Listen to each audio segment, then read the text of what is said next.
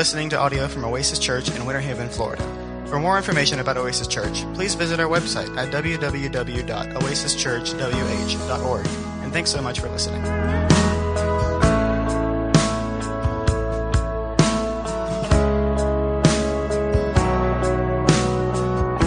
Essential number one. If you'd like to, I love to hear y'all say it with me as we read together. So let's just say these. If you don't mind where you're at, let's read them together. Essential number one. The Bible alone is authoritative. It is inspired and inerrant in the original documents. This is the essential that has to do with bibliology. What is it that we believe about the Bible? And essentially, we believe that the Scripture teaches and that Jesus confirmed in his ministry that the Bible holds authority.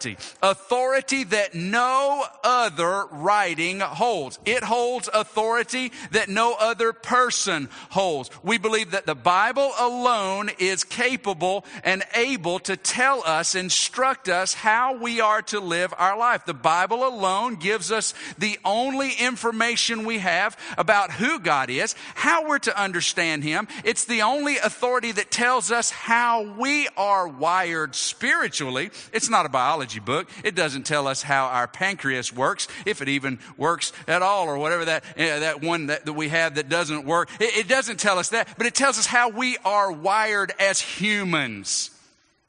And no other book has that authority. In fact, we would say that while all truth does not have to come from the Scripture, all truth must pass through the Scripture if it is to be remaining true. Like we said last week, gravity is not taught in the Scripture, but you know what goes up must come down. And so while gravity is not taught in the Scripture, gravity must pass through the Scripture in order to maintain its truth. And when folks have a problem with miracles, especially those that Jesus performed, we would say Scripture does not deny the truth of gravity, yet Scripture says that Jesus has authority over gravity, because what did he do when the time was right? He walked out to his disciples on the water. So we would say that Scripture does not have to be the source of all truth, but all truth must successfully pass the test of Scripture in order to remain true. So the Bible alone is authoritative. It's inspired. It's God-breathed. It comes from God. It's inerrant. It teaches no error. There are no contradictions in Scripture, though there are places that seem to give us trouble. It's not a problem with Scripture. It's a problem with our inability to understand what has been laid before us. But God has given us the Holy Spirit, those who know Christ as Savior, and the Holy Spirit is there to guide us into truth. That doesn't mean he's going to explain everything we want him to, but he will guide us to see that Scripture is inerrant. It is trustworthy in the original documents. The Bibles you hold in your lap are not inspired, though they represent at 99.6% accuracy based on all of the manuscripts we have, an accurate reflection of the inspired writings.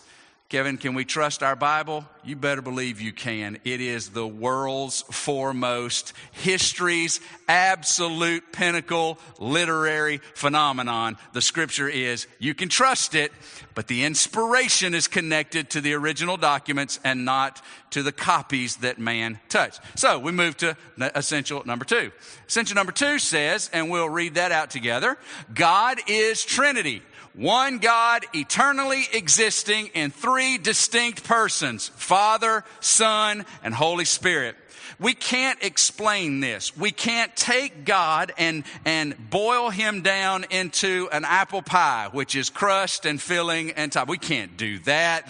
There's not anything in our world that is like God. He's one God in three distinct persons. He's not an egg. He's not a shell and a white and a yolk. God is also not one God putting on three different outfits, putting on his Father outfit when necessary, putting on his Son and his Spirit. That's not the way we're to understand God. He is one God, eternally existing in three distinct persons. The Father is God. The Son is God. The Spirit is God. Together they make up Yahweh. Well, explain that, Pastor Kevin. I can't understand it. I can't explain it to you because I don't understand it either. I just believe it because the Scripture has revealed it as such. And Jesus confirmed that very fact when he said, baptize them in the name of the Father and of the Son and of the Holy Spirit. And other places where the Father, Son, and Spirit are identified as God. We believe that is essential. To depart from that is to depart from Christian orthodoxy.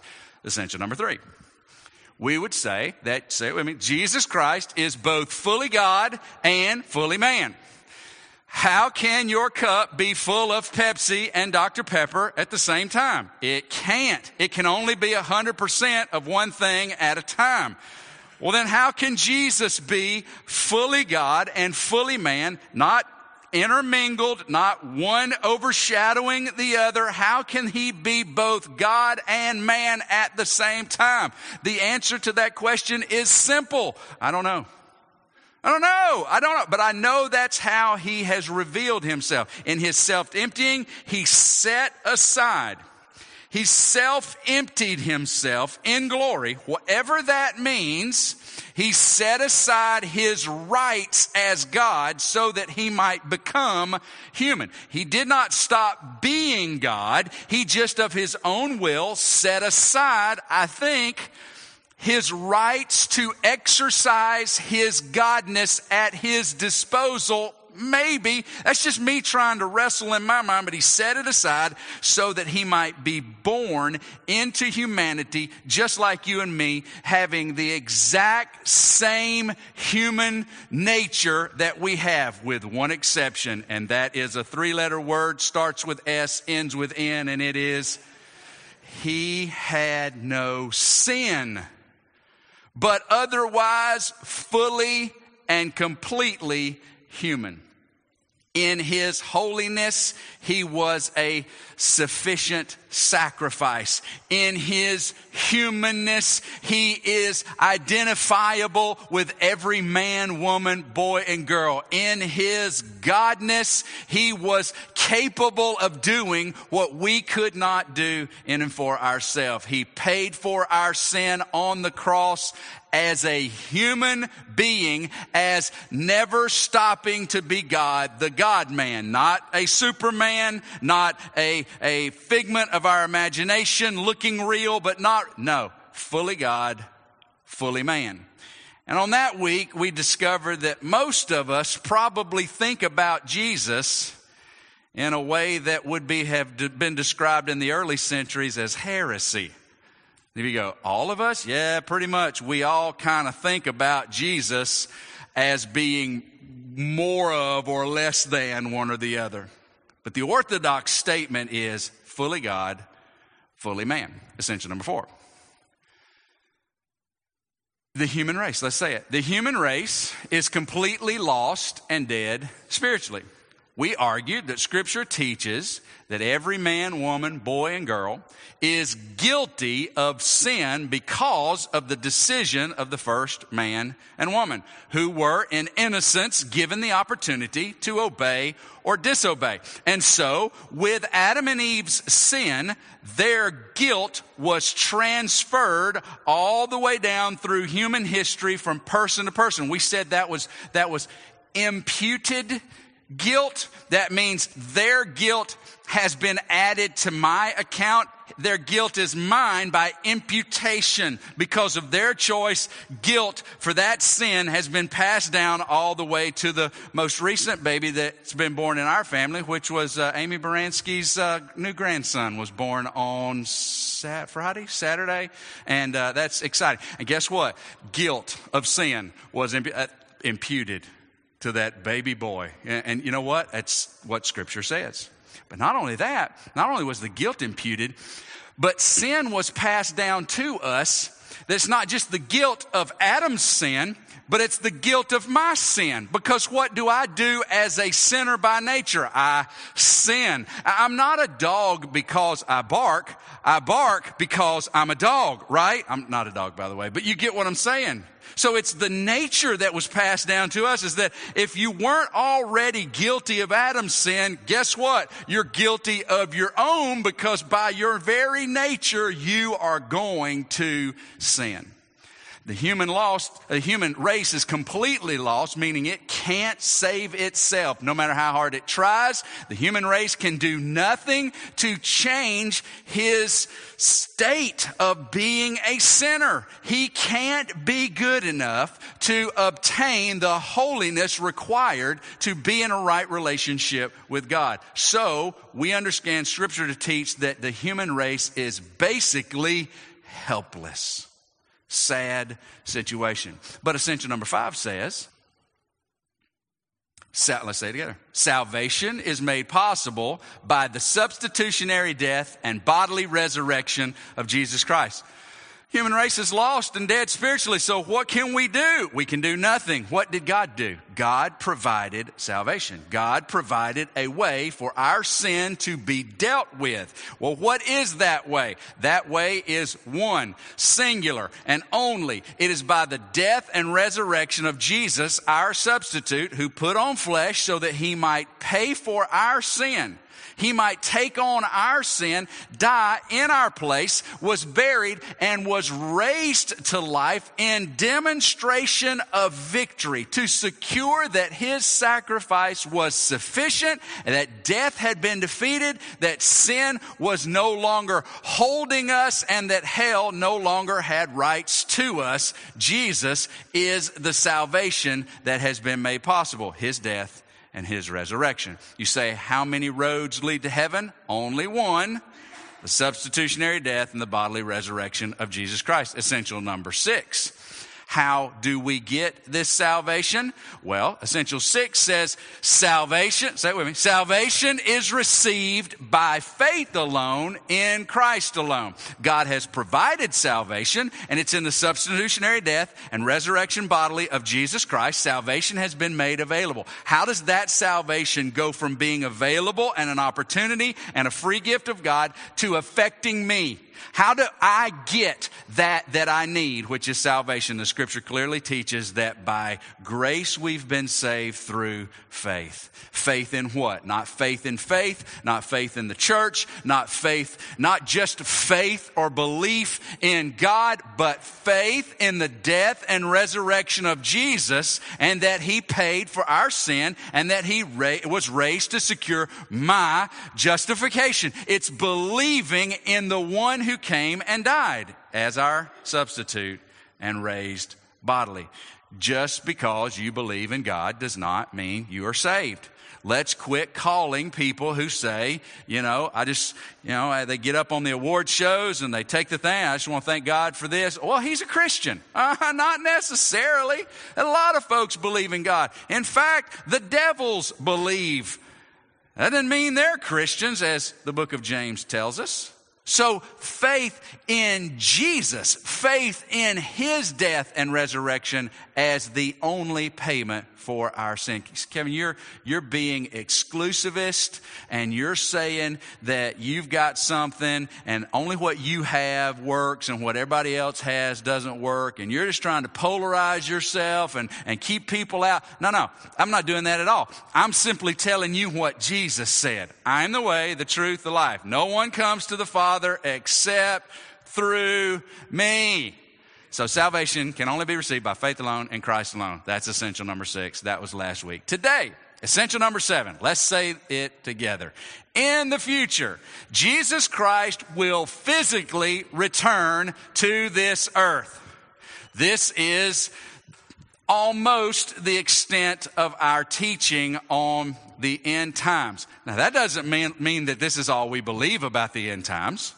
In fact, in our doctrinal statement that you can find on our website, we have a lot to say about what we believe about the end times and how the future is going to unfold and what we believe Scripture teaches. But when it comes to essentials, there's a lot of room to argue under the umbrella. At least, though, you've got to maintain that Jesus Christ will physically return at some point. To deviate from at least that is to step outside of the umbrella of Orthodox Christian teaching. And we believe that is so primarily because of the facts that are taught about the return of Jesus. And so we're going to look at these things in terms of the facts and then a little bit about the debate that's going on. And then we're going to look at a particular passage of Scripture that Jesus tells his disciples a story. And it has very much to do with his return, but it has more to do with their life in anticipation of his return. So we're going to look at that, and then we're going to try to practically apply this so that you can walk away from here having heard God's word and know what you need to do today. By God's grace, we'll get there. First, we're going to look at the facts. What are the facts about the return of Jesus? What does God's word clearly say? Before we get into that, I'll go ahead and tell you, we're not going to be reading. In fact, I don't know that we're reading anything out of the book of Revelation. Well, when you think, if you know anything about the Bible, you think, okay, we're talking about the future. Kevin's going to read the book of Revelation. He's going to teach that. No, we're staying away from the book of Revelation. Not because we don't believe it. We fully believe it. It's inspired and inerrant in the original documents. We absolutely believe the book of Revelation. But there's so much debate about how you're to understand the book of Revelation. We're not going to anchor that essential belief that in the future Christ is going to return on how one is to understand a very bizarre sounding book. If you've ever read the book of Revelation, it's got a lot of, sounds like a great movie to be made. It would be exciting with special effects. We're not going to anchor that there because the return of Jesus doesn't have to be anchored there. It's factual all throughout the Scripture, and we're going to believe it. And one day, maybe, folks have asked me, Kevin, when are you going to preach a series on Revelation? I said, well, I've got it on my legal pad of things I'm going to preach. It's just the last thing I plan to preach before I retire. So that's where it's at. And so much involved in prophecy. You say, are you scared of it? Yes. So let's move on. All right. So I'm not scared of the prophecy. I'm just scared of teaching it and being wrong about it. So we're going to let Revelation be true. We're going to let it sit right there. What are the facts about Jesus' return if we don't even look to the back cover? The essential, here's where your handout begins. As essential as the crucifixion, resurrection, and ascension. What is the ascension, by the way? We had talked a lot about that. Jesus was crucified. He was buried on the third day. He rose from the dead. Then he was with his disciples for about 40 days after his resurrection, being seen by a whole lot of people, a lot of factual people, a lot of eyewitnesses seeing Jesus alive and writing about it and telling about it. And it's not any big secret. And then after 40 days, Jesus left this earth in spectacular form. I would encourage you to read Acts chapter number 1, where we see Jesus ascending up into heaven. So spectacular that the disciples stood there and just gazed up into heaven like, did we just see that? And then all of a sudden the angels were standing beside him looking up. Well, what y'all looking at? Well, who are you? Where'd you come from? Well, we're here to tell you that the same way Jesus went up, he's going to come down. Now, y'all go get busy about what he said. So, he ascended. Just as essential as the crucifixion, resurrection, and ascension are to the gospel, so also is Jesus' promise to return. In John chapter 14, in the same chapter where he said that I'm the way, the truth, and the life, before he gets to that, Jesus said to his disciples, verse number 2 of John chapter 14, he says, in my Father's house are many rooms. Now, you look up there and you go, wait a minute. I've got a mansion just over the hilltop. Well, I understand that. King James translates that word as many mansions. And we've been thinking about those Hollywood, Bel Air mansions that we're going to go into. That's not what John was saying. What John was saying is that in my Father's house is plenty of room for everybody. I've got a place for you. In my Father's house are many rooms. If it were not so, I would have told you that I go to prepare a place for you. And if I go and prepare a place for you, I will come again and will take you to myself, that where I am, you may be also. Jesus says, I'm going away and I'm going to prepare a place. This is really cool. And I'm not going to get into it, but this is a really cool passage because what Jesus is talking about is wedding tradition. Okay, this is the idea. This is very familiar to them. I go to prepare a place. This is what happens when a groom and a bride become betrothed. To the community, the bride and the groom are basically married. I'm with you. Yes, you with that. The families would agree. Yes, him and her and him. Okay, now, what would the bridegroom have to do? The bridegroom would have to go away for a period of about a year and establish himself. Fathers of daughters, listen up. You might want to employ this in your daughter's life. He got to go away and establish a place for her. And then once that place is established, he's got his feet on the ground. Things are cooking. Now he's ready to come back and get his bride. And they have a great celebration, and it's a party all week long, and they don't go on some honeymoon and then come back and live with mom and dad for a little while. No, they leave from the party and they go to their home and they begin their life there. It's just beautiful. When Jesus is like, I'm going to prepare a place for you. Now, just go ahead and wipe the image of Jesus in the presence of the Lord with a tool belt and a hammer, and don't think he's coming in wiping his sweat going, man, okay, so Father, we had what? 20 billion rooms I need to make? I got like 19 billion done. It's just going to be a few more years. No, that's not what Jesus is doing. It's imagery so that they would understand he's going away. Are we married yet? Not quite yet. Are we as good as married? Oh, you bet we are. When he comes back, what's going to happen? I'm going with him. And I'm going to be with him, and it's going to be party time, and it's going to be exciting. Jesus says, I go to prepare a place for you. And y'all know if I go to prepare a place for you, I'm coming back. Well, Jesus, we're afraid you might forget, or you might get delayed, or maybe you might not be able to get back to us. Well, I don't know, guys. What do you think would be the worst thing that could happen to me while I'm gone? Well, you might be killed. You might die. Just hold on to your seats. You're about to be amazed. I'm going to overshadow that. I'm going to defeat death. Nothing is going to keep me coming back. Did he go away?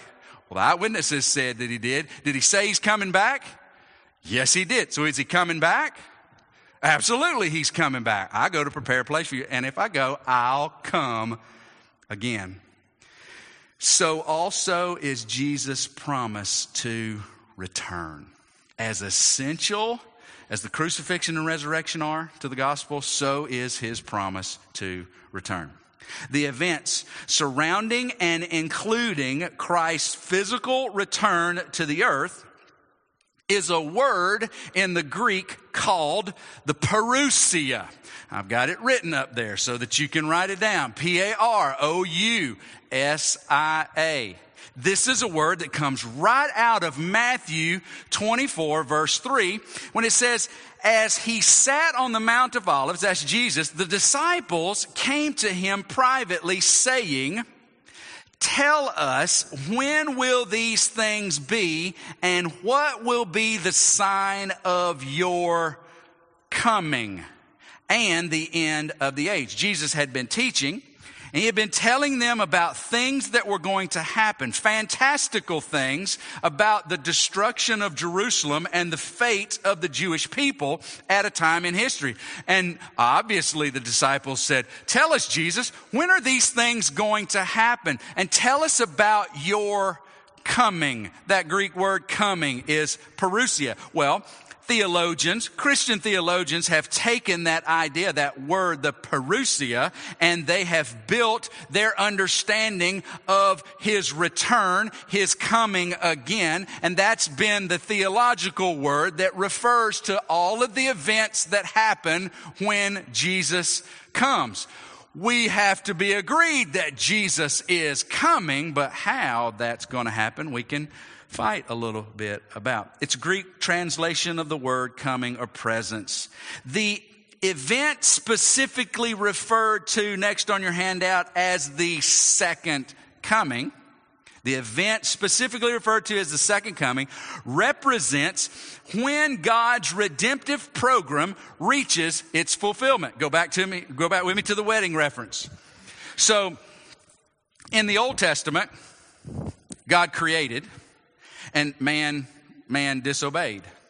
So now God moves into a plan of redemption from which he, by his sovereignty, decides to make a people from which the Savior will come. And so through Abraham and Isaac and Jacob, he creates the people of the Jews, the Israelites, who will be his people through relationship. They will be his people, reflecting what it looks like when a people will put their trust in God and will walk with him. And he showed us what it looks like. He also showed us what it looks like when people refuse to obey God and how that we can walk in conflict with him. But out of this people, he created all kinds of types and shadows and things that would point to a particular one who was going to come. And at that appointed time, the one came, that anointed one, that Messiah, that king to be. And yet God chose to bring him into a stable, to a lowly, poor, begging type family from the wrong side of the tracks.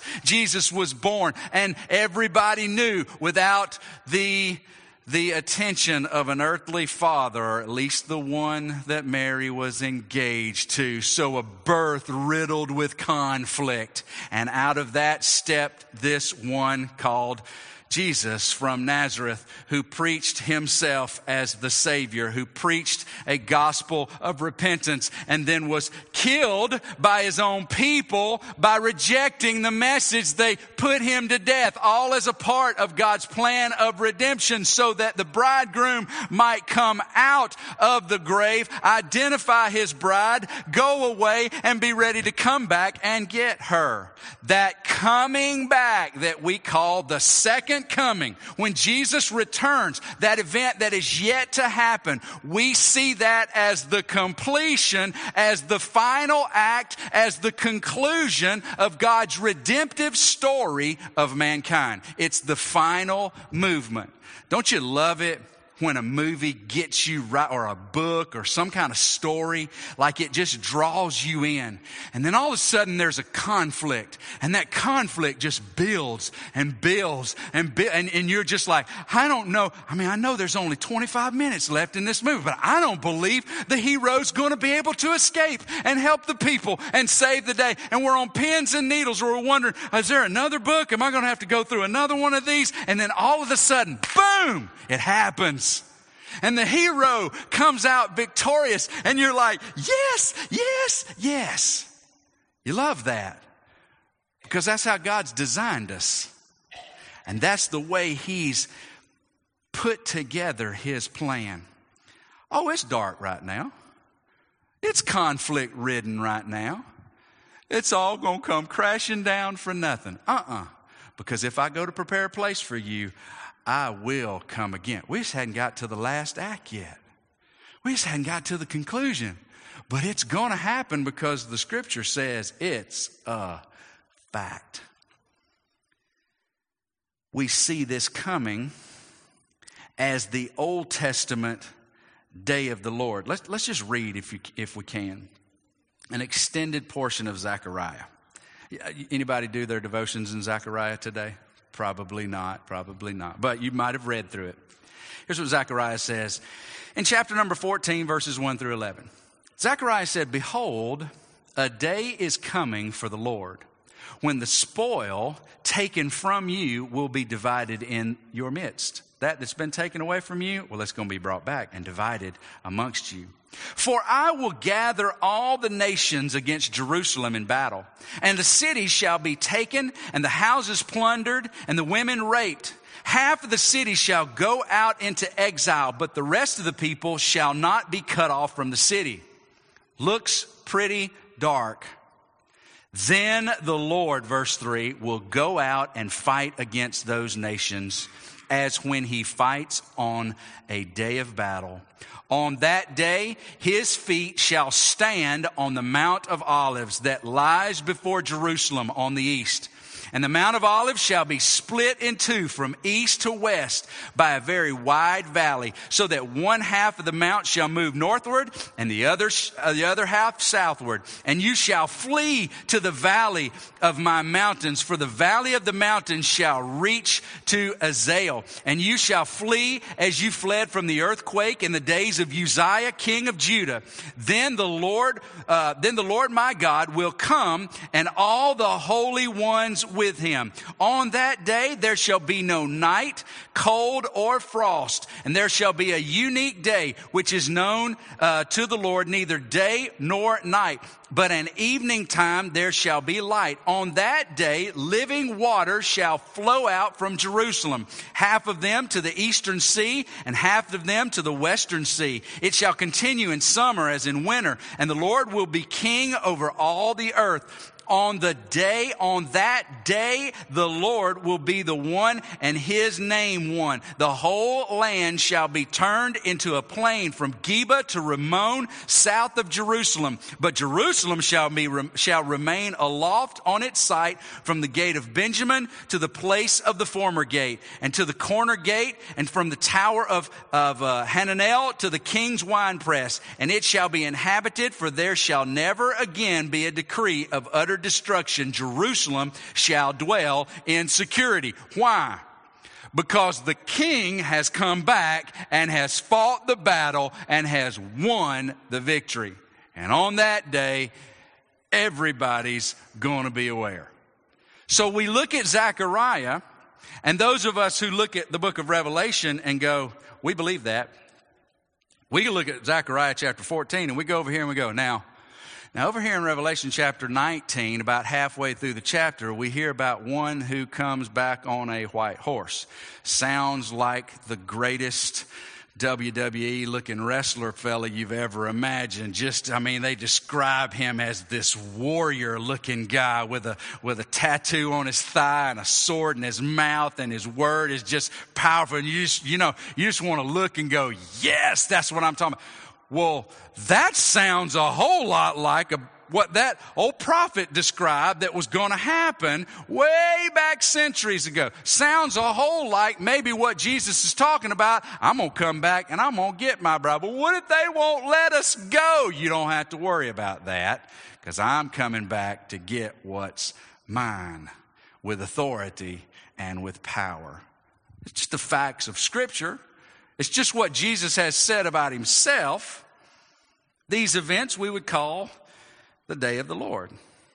So what are some things that we know to be true about Christ's return? Well, let me just give you 4. Christ's return will be a couple of things. It'll be sudden. It'll be unexpected. Matthew 24:36 says, but concerning that day and hour, no one knows, not even the angels of heaven, nor the Son, but the Father alone. You go, wait a minute. Are you telling me that God the Son doesn't know something God the Father knows? I just read what he said. I didn't tell you anything. I just read what he said. So yes, if it confuses and bothers you, it confuses and bothers me. All I know is that his return is going to be sudden. Nobody knows what's happening other than the Father. In Christ's return, we know that it's going to be powerful and glorious. I want to refer you back to Zechariah chapter 14. That looked like a whole lot of power. That looked like a whole lot of glory. When he returns, it's going to be majestic.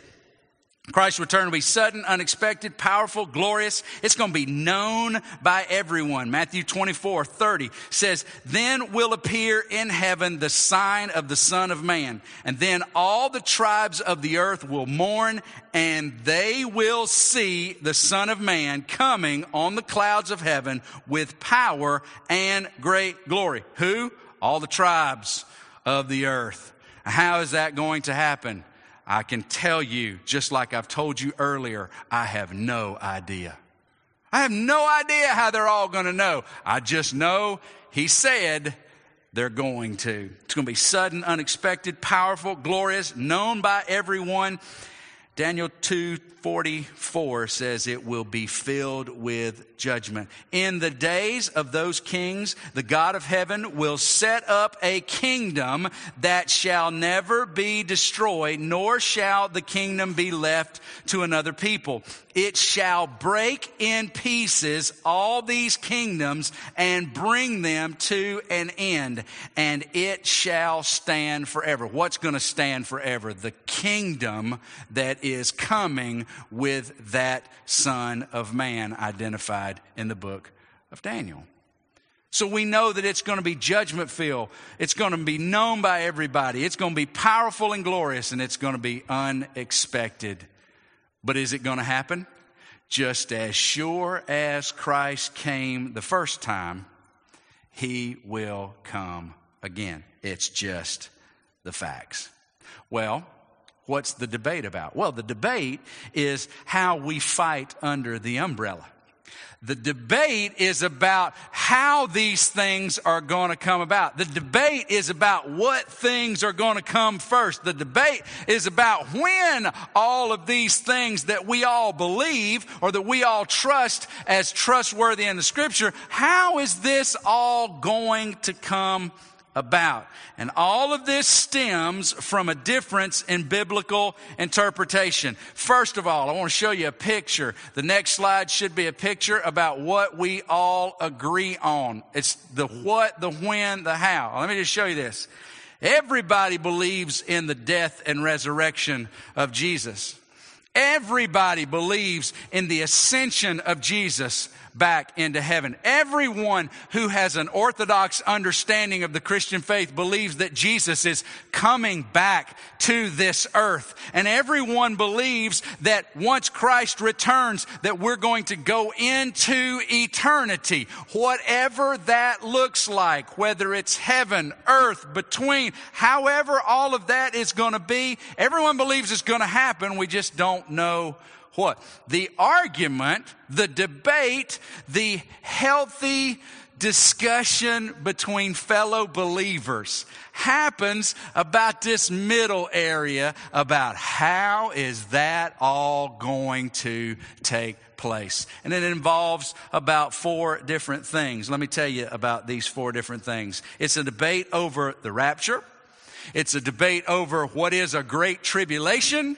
It is a debate over the second coming. And it's a debate over the millennium. Now, you don't have these in your notes, but I would encourage you to write down any of this that you would like to. Well, what is the rapture? The rapture is something that we discover in several parts of Scripture, specifically the New Testament, but most specifically in 1 Thessalonians 3:17. It's a time when Jesus will return suddenly, and in the air will snatch away his bride.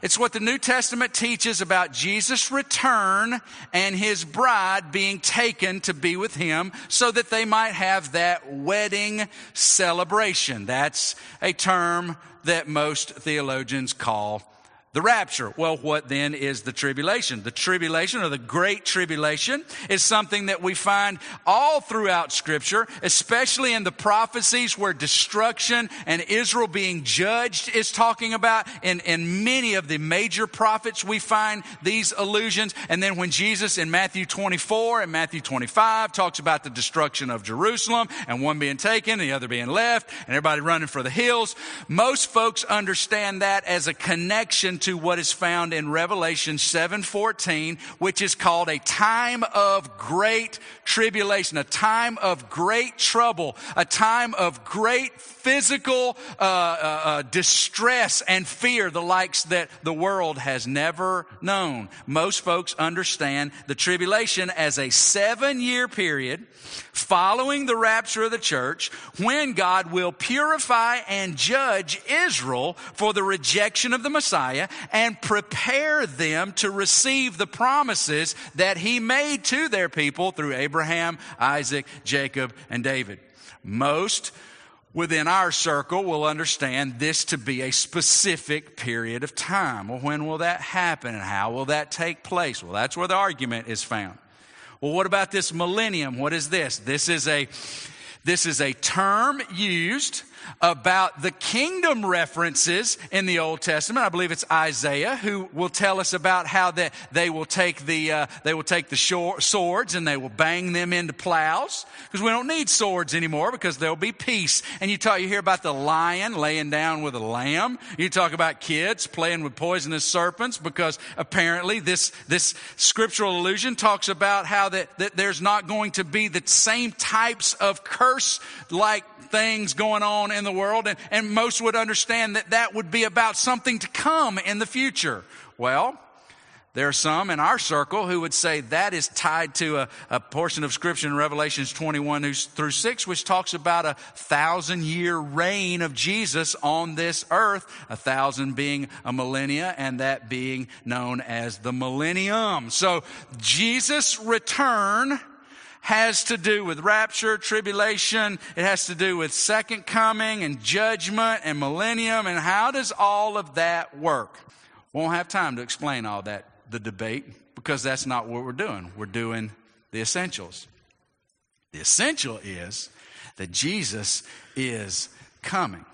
But just to kind of give you a sneak peek, the next slide should show you just a little bit about what we believe. Just in case you wonder, we believe that Jesus ascended into heaven and that the next thing to happen will be his coming to get his bride. Now, that doesn't mean that we're going to escape trouble, that as Americans, that we're going to somehow live in luxury and then be catapulted into super duper luxury. No, I think it could get really difficult for Christians in America. Maybe it should already be difficult for Christians in America if we truly were following Christian ideals. But I believe Jesus will return in the air. We believe that a tribulation time of 7 years will happen just after, at which time we will return with Christ to this earth for him to set up his millennial kingdom where we will reign and rule with him. That's where we fall. But the essential is, in the future, Jesus Christ will physically return to this earth. Luke chapter 19. Luke chapter 19. Verse number 11. What does that have to do with today? Jesus said, I'm going to tell you what it has to do. As they heard these things, he, being Jesus, proceeded to tell a parable, because he was near to Jerusalem, and because they supposed that the kingdom of God was to appear immediately. He said, therefore, a nobleman went into a far country to receive for himself a kingdom, and then return. Calling 10 of his servants, he gave them 10 minas, 10 amounts of money, and said to them, engage in business until I come. But his citizens hated him and sent a delegation after him, saying, we do not want this man to reign over us.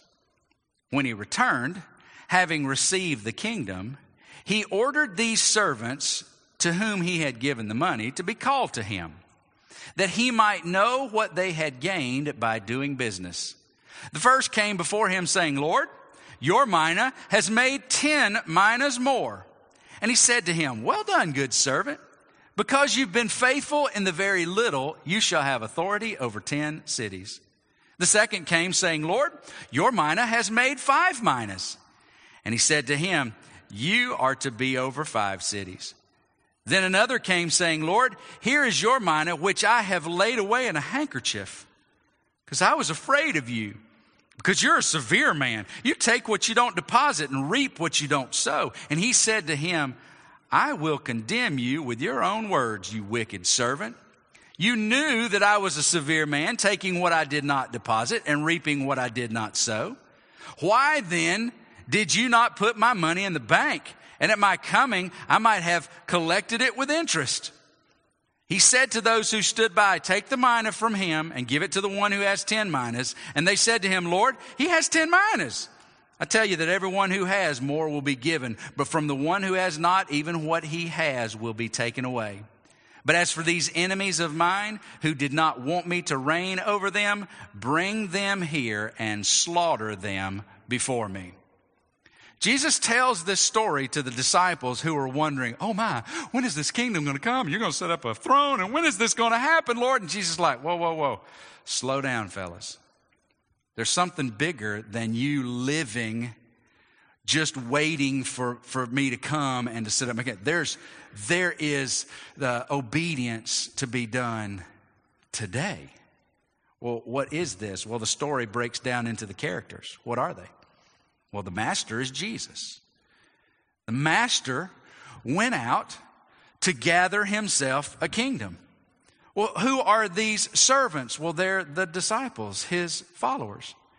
Jesus says this nobleman goes to get a kingdom, and he brings his servants to him, and he says, here's what I have for you to do.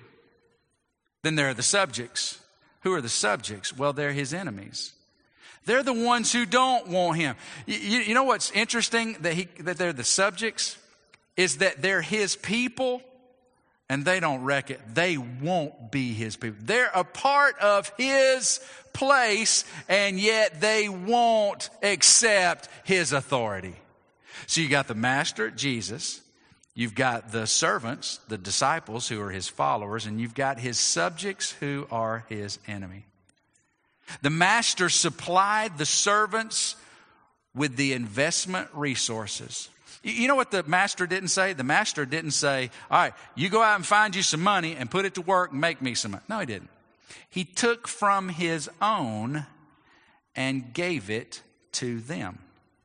On Wednesday night this past week around the fire, I encouraged our students with a verse from 2 Peter chapter number 2, verse number 3, where Peter says, God has provided for us everything we need for living a godly life. And we talked about all of the things that God has provided for us who by faith have trusted in the one who is our substitution, who was crucified in our place and for our sin, was raised to secure our victory. What are we to do? We're to live for him. Well, how are we to do it? By using what God's given us. What are some of the things God's given us? He's given us his word. He's given us his spirit. He's given us a community of believers around us. He's given us prayer, direct access to him. He's given us everything we need. So the master pulls his servants and says, I'm going to go away. I don't want you sitting around watching the horizon like Bugs Bunny waiting on the mailman to bring his package. I want you to be busy. So here's my resources. Now put them to work while I'm gone. The servants were charged to invest. Take what I've given you and work it. Put it to practice. Invest with it. When he came back, what did he discover? He discovered that his servants had gone out and worked. And the one who came with a return was blessed with a reward. The servants were charged to invest, and the return depended on the servant's faithfulness. I've come back, master, and I've brought you 10 more for the 10 you gave me. And what did the master say? Give him rulership over 10 cities. Master, I've come with 5 more than you gave me. Bless him with 5 cities. I don't think that Jesus was saying that he's going to be, I don't think that Jesus is saying that his love for us depends on what we do. But I do think he's showing us how that our rewards will be in keeping with our faithfulness and how we've used them. The return depended on the servant's faithfulness. The reward was huge compared to the resources invested, but it depended on the servant's return. You see, God has given us resources. He's given us gifts to be worked. And when he returns, he wants to reward it. But that's going to be based on how we've employed what he's given us as his children. Ultimately, we see the master's enemies had a voice all the way to the end. What did they say? We don't want him. And we don't see that the enemies of the master having any judgment on them until he returned. So it sounds to me like they were just yapping the whole time he was gone. How do we put this? That they wanted to know, when you coming back, Jesus? When can we expect? He goes, don't Don't fret over that. I'm going to return. While I'm gone, I'm giving you of my resources. I'm going to go away, and I'm going to come back. And I want to find that you have invested what I've given you, that you've put to work what I have given. Now, what is it that Jesus has given us to do? Represent him. Now, it's no longer in vogue to wear the bracelets of what would Jesus do? WWJD. That's not popular anymore. But as we live daily, that's exactly how we need to be organizing every aspect of our life. Well, what would Jesus do? What has Jesus said to do? How would Jesus act? How would Jesus respond?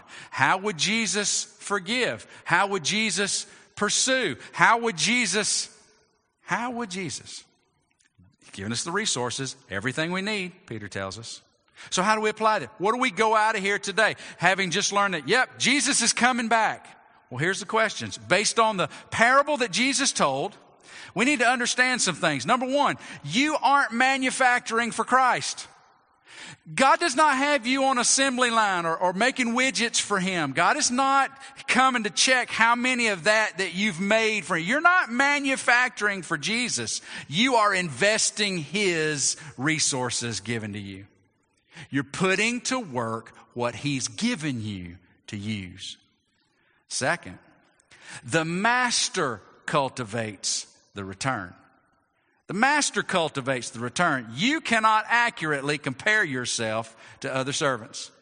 We're all waiting on Jesus to return, those of us who know him as Savior. It's the master who's deciding how to reward. The last thing we need to be doing is walking along going, well, you know what? I got a few steps on Mike. As long as I got a few steps on Mike, that means I'm going to get more Mike and I'll be in better shape. No, that's not how it works, because it's the master who's doing the calculating. It's us who are to be faithful. And quite frankly, you don't know what Mike's got going on as he uses his resources given to him. We need to focus on ourselves and be busy. There's another parable, maybe we'll do it another day, that speaks directly to that. Number 3, pressing to receive a reward is not a bad thing. Pressing to receive a reward is not bad. Jesus has told us, I want you to be faithful because you know there's going to be a reward, and that's not a bad thing. Laziness is a bad thing. Which one of those servants got chastised? Did you notice that the one that brought 5 didn't get scolded because he didn't bring as much as the first one did? No, he got rewarded. Which one of them got scolded? The one who took what the master gave him and hid it because he's too afraid to put it to work. He's the one that the master says, well, what happened? Why didn't you at least go put it in the bank? Why didn't you at least do something easy with it? Why? Because he wants us representing him. That's his plan. That's his program. That's our responsibility. Number 4, the master's enemies. You know who they are. The master's enemies will be in your ears and face. So get used to it. We've been left here waiting on the Lord to return. We believe he's returning. We've been given resources to use. We've been given resources to invest. And guess what? There are subjects of his that don't want to have anything to do with him or anything to do with you other than try to get in your way and make your life miserable. And based on the parable, we get to deal with that till the master returns. So we get used to it. And you know what we do? We put blinders on. Stay busy. Well, they're going to hate me. Well, they hated him first. Well, they're going to talk about me. Well, they're talking about him. Well, they're not going to like me. That's not what Jesus left us to do, be liked. He left us to represent him, giving us everything we need. So the question remains, are your given resources being invested or hidden? The essential is in the future. And could that be soon? Absolutely. In the future, Jesus Christ is going to physically return to this earth. And we believe he's going to set up his kingdom when he does. And we believe that's going to be the celebration we're looking for. The question is, when the master returns, are the given resources that you have as a follower of Jesus going to be presented having been faithfully invested? Or you're going to have to go dig them out of the closet? You say, so what are you saying? I'm saying God has given you everything you need to do what He's called you to do. And if you hadn't been doing that, then today would be a great day for you to at least take this step. Father, I think I've been hiding. I think I've been doing my thing. I think I've been investing what I want to invest of what I got instead of doing with what you've given me for your glory. So, Father, today I just want to, number one, tell you I'm sorry for living my life for me instead of for you. I just want to ask, would you let me start over today and begin living my life for you? If you're a follower of Jesus, that can be your prayer today. And I believe that the Holy Spirit that's dwelling with you will lead you into that path. It won't be easy. You'll want to quit just as soon as you get out the door, but I believe He'll lead you in that path. So if you're a follower of Jesus, that may be what you need to say today. Or maybe it's just, you know what? I just need to be reminded that He's coming. I got to get busy again. I got to stoke that fire. If you don't know Jesus as Savior, the message of Scripture puts you in the position of His enemy. The one who's not going to be excited at His return. There's no reason for you to be His enemy when by God's grace, He's been provided as your substitute. He's been provided as your Savior. The Master has taken all of your sin and guilt on Himself, paid for it, so that you might be a part of the family, so that you might be a servant, so that you might be one who's given to invest for the glory of the Master in anticipation of Him coming home and getting you, and the party begins and being with our bridegroom. If you don't know Jesus, if you've never trusted Him, if you've never by faith believed, then today's the day to put essential number 4 to practice.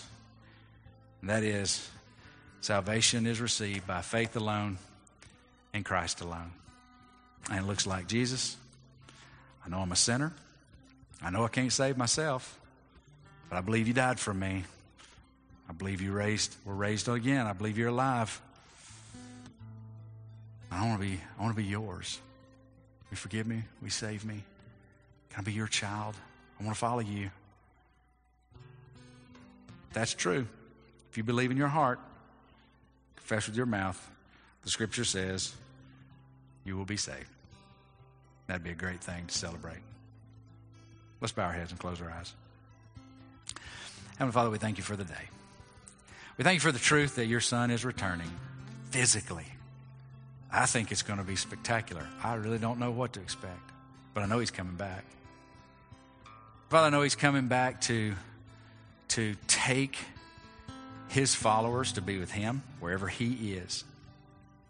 And I know that there is judgment to follow for those that are His enemies because they've rejected Him, because they didn't want Him, because He wasn't good enough for them. Father, I just pray that You will draw the heart of that one who's never trusted Jesus as Savior. I pray that You will help them to see their sin and their absolute inability to change their situation. May they recognize, God, that You love them and that You demonstrated it by giving Your Son. Father, may they be drawn to place their faith fully, completely in the person of Jesus who died in their place and for their sin. Father, I ask that You will encourage Your children with the truth that Christ is returning. It could be today. Today is a day we can put to work what You've given us obediently. I pray that You will give us the courage to just admit where we're at, what we need. God, that we'll take a step toward You, putting Your resources to work in our life, striving to be a reflection of Jesus to those who are around us. God, I thank You for the opportunity to worship. I thank You for Your presence. We ask that, Father, Your will be accomplished in each one of our lives. We know there are those that are sick, those that are hurting, those that are in need. I pray they will recognize Your care. and that they will want to simply cast their care on you because you care for them. First, in Jesus' name we pray. And everybody said,